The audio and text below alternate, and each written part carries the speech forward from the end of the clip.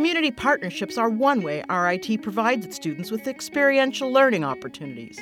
In this episode of Intersections, the RIT podcast, James Weinbrake, Dean of the College of Liberal Arts, and Julie Decker, Associate Professor of Museum Studies, talk about a unique partnership between the college and one of the Finger Lakes region's cultural gems, the Genesee Country Village and Museum.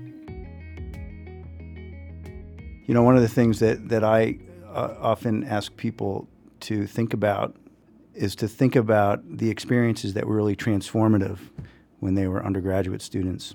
And more often than not, in fact, probably 99 times out of 100, it's not an experience of sitting in a classroom listening to a faculty member lecture. It's usually something outside the classroom where the person was engaged, either maybe working with a faculty member on a research project or working on a student club or taking something they learned in a classroom and applying it in a real-world setting. And that type of experiential learning, I think, is really powerful and really transformative. You know, we're both at RIT, so if you think of our community, all this growth that students have as learners doesn't always happen in the classroom, and that's the beauty of that as a faculty member, from my perspective, seeing that growth occur over time and also helping the students to discern where they might test the waters or take an internship or a co-op or be engaged in a project in a meaningful way. So, yeah. I think part of the philosophy that we certainly have here is that the university is part of the community in which it resides, and that we're not in an ivory tower. And then, so there's these great student learning experiences, but it's also part of our duty as a university and a part of this larger community to engage with the community. And so I know you've been doing some amazing work working with a lot of the cultural institutions in the Rochester area, especially with the Genesee Country Village and Museum. Yeah, so we're fortunate we have a partnership with the museum. I kind of think of it as like two ways of becoming engaged as a museum-university partnership. And one of them is predicated upon a need at the museum. How can RIT, with this huge ecosystem that we have here, help the museum to solve a problem? It's not to do the work for the museum, but rather like think about a problem and try and come up with a creative solution. And the other facet is where something is inspired by research or an interest from faculty at RIT, faculty and students who are interested in using the museum as a site for an opportunity, some experience, some research. One of the examples that I think speaks well to the museum need is we've done a project where the museum needed hands for Victorian mannequins, so mannequins that would fit Victorian clothing. And so the museum creates the mannequins themselves and creates the bodies and the forms. And the need was to have hands so that gloves and parasols and all sorts of accessories that would be handheld could actually be positioned on the mannequin and look natural. Because the Victorian body size was smaller than our body size today, I mean, you could buy these hands, but that might not be cost effective. So the museum came to us through the RIT GCVM partnership and said, like, can you help us to solve this dilemma? We need hands and we have mannequins and we need hands to put on the mannequins. Thinking of what resources we have here at the university and how can we solve this problem.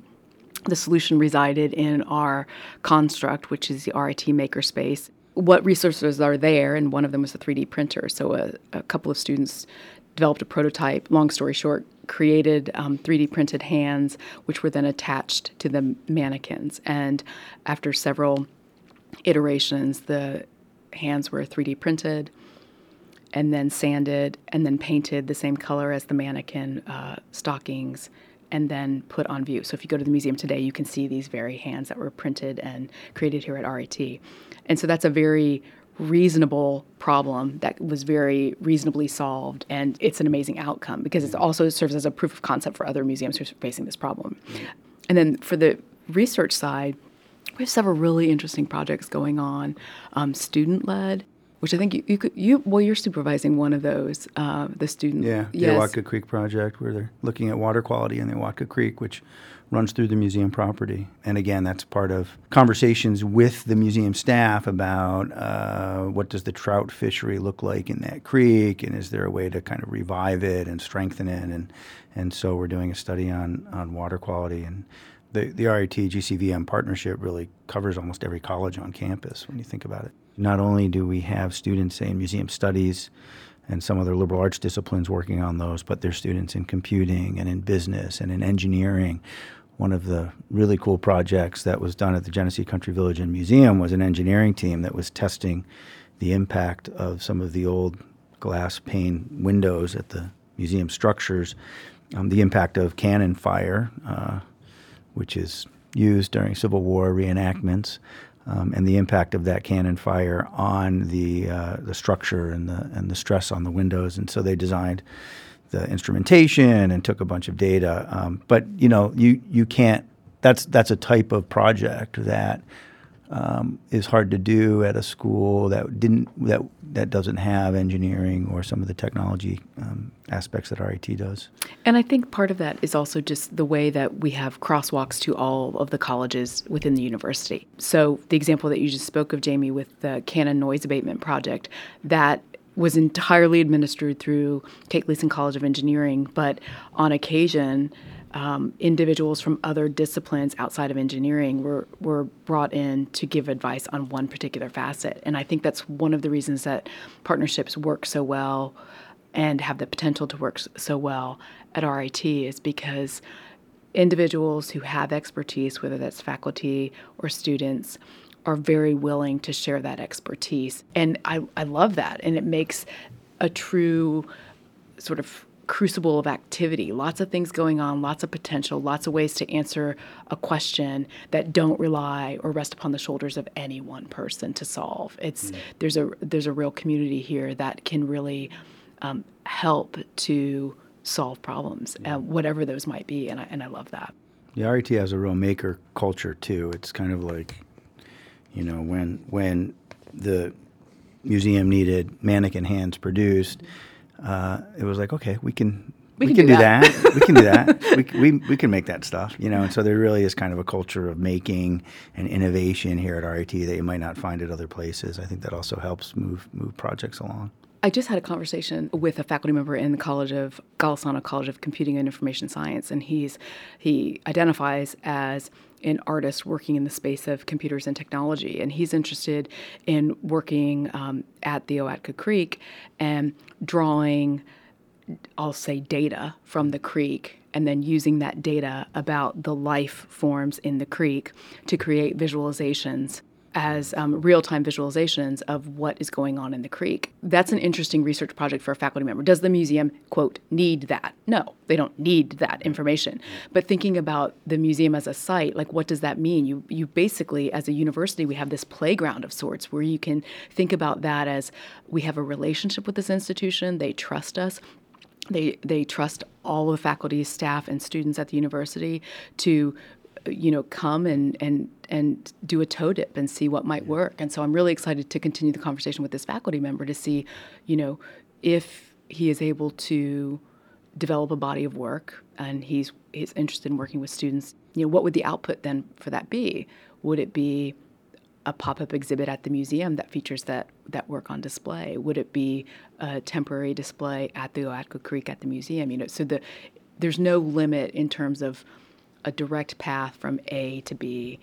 The output could vary, and we could do something here as well. So I really like that kind of organic nature, I think, of the partnership. Yeah, and I think this partnership and what we've done with a couple other organizations that we're working with is it's really symbiotic, right? I mean, it's not a one-way direction of work or flow, but we have a steering committee, and you chair that, but the steering committee is made up of faculty from across the institute, and it's made up of staff from the museum itself, talking about problems and projects and courses, and it's a jointly functioning steering committee that helps direct where the partnership heads, and I think that's in some ways really unique compared to what other universities are doing, and I think it's a reason why the partnership is such a success. And when you have that type of working relationship, that close working relationship, it's where you really build trust, as you mentioned, and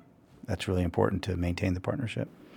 And I think it's one of those things where students who are involved in the partnership, so like the students who are working on the 3D printing, or the students who will become involved in this visualization project, the students that we have working on an augmented reality project with the museum, the students feel as though they're contributing to projects that actually have a deliverable that will be seen by more than the 14 or 25 peers in a classroom, and it's not working for a grade. There are audiences that are beyond the walls of the university, and as a faculty member, I can say that that does raise the bar in terms of the expectation on the part of the students, that they feel like they are contributing to something more meaningful, and also they are also very keenly aware that people, meaning the public, can give them feedback that actually can be instructive and helpful. Yeah. And I think that that helps our students to understand the push and pull of realistic expectations, and whether or not something that you perceive to be just right may not be, based upon whoever the person is or the individual. And I know, talking to some of them, when they go to job interviews, this is what they talk about, their experiences at the museum or at the zoo, or working with our Center for Public Safety initiatives, or working for our University Community Partnership program, that there's these opportunities that they have working in the community, doing experiential learning, engaged scholarship work. The community partners are benefiting, the students are benefiting, the faculty are benefiting, and so it's kind of like a win-win-win. And those are really meaningful conversations they have with future employers. And, you know, some of the folks I talk to, this is why they believe they've received job offers, is because of these types of experiences. So, yeah. Part of what Learning by Doing offers for students is the opportunity to have an authentic experience, like what it is really like being, so to use the museum, Genesee Country Village Museum as the example, what is it really like to work in a museum and to work with objects and collections? Because in our textbook or in our experiences in class, we have the restraints and constraints of the body of knowledge in the space of the classroom, whatever our textbook is saying, or what other educational materials we have. When you're working with a community partner, not only do you have the actual physical labor that you're doing, but you also have the expertise of people in that field who do that work, who know far more than whatever any textbook could explain.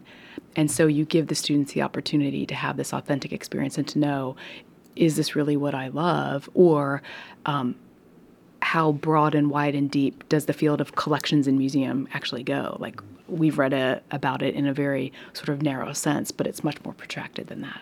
Yeah, the hands-on learning aspect is really important. And the benefit of doing this as a student is you get the hands-on learning, but you also have the time and the space back at the university to kind of reflect on this and think about what it means in terms of your own personal growth. And so, so I think one of our goals is to make sure that every student graduating from RIT has some meaningful experiential learning opportunity. If not for the community partners that we have, the experiences wouldn't be as rich as they are. So the museum is, I think, a great Genesee Country Village Museum partnership is kind of laid the foundation for how you do these things appropriately and respectfully and correctly, and has really established a model that, you know, we're now applying to the Seneca Park Zoo Society and Food Link, and talking to some other museums as well about and other institutions about how best to do this and do this work well. Thanks for listening to Intersections, the RIT podcast, a production of RIT Marketing and Communications. To learn more about our university, go to www.rit.edu. And to hear more podcasts, find us on iTunes or visit us at www.soundcloud.com/RIT Tigers or at www.rit.edu/news/podcasts.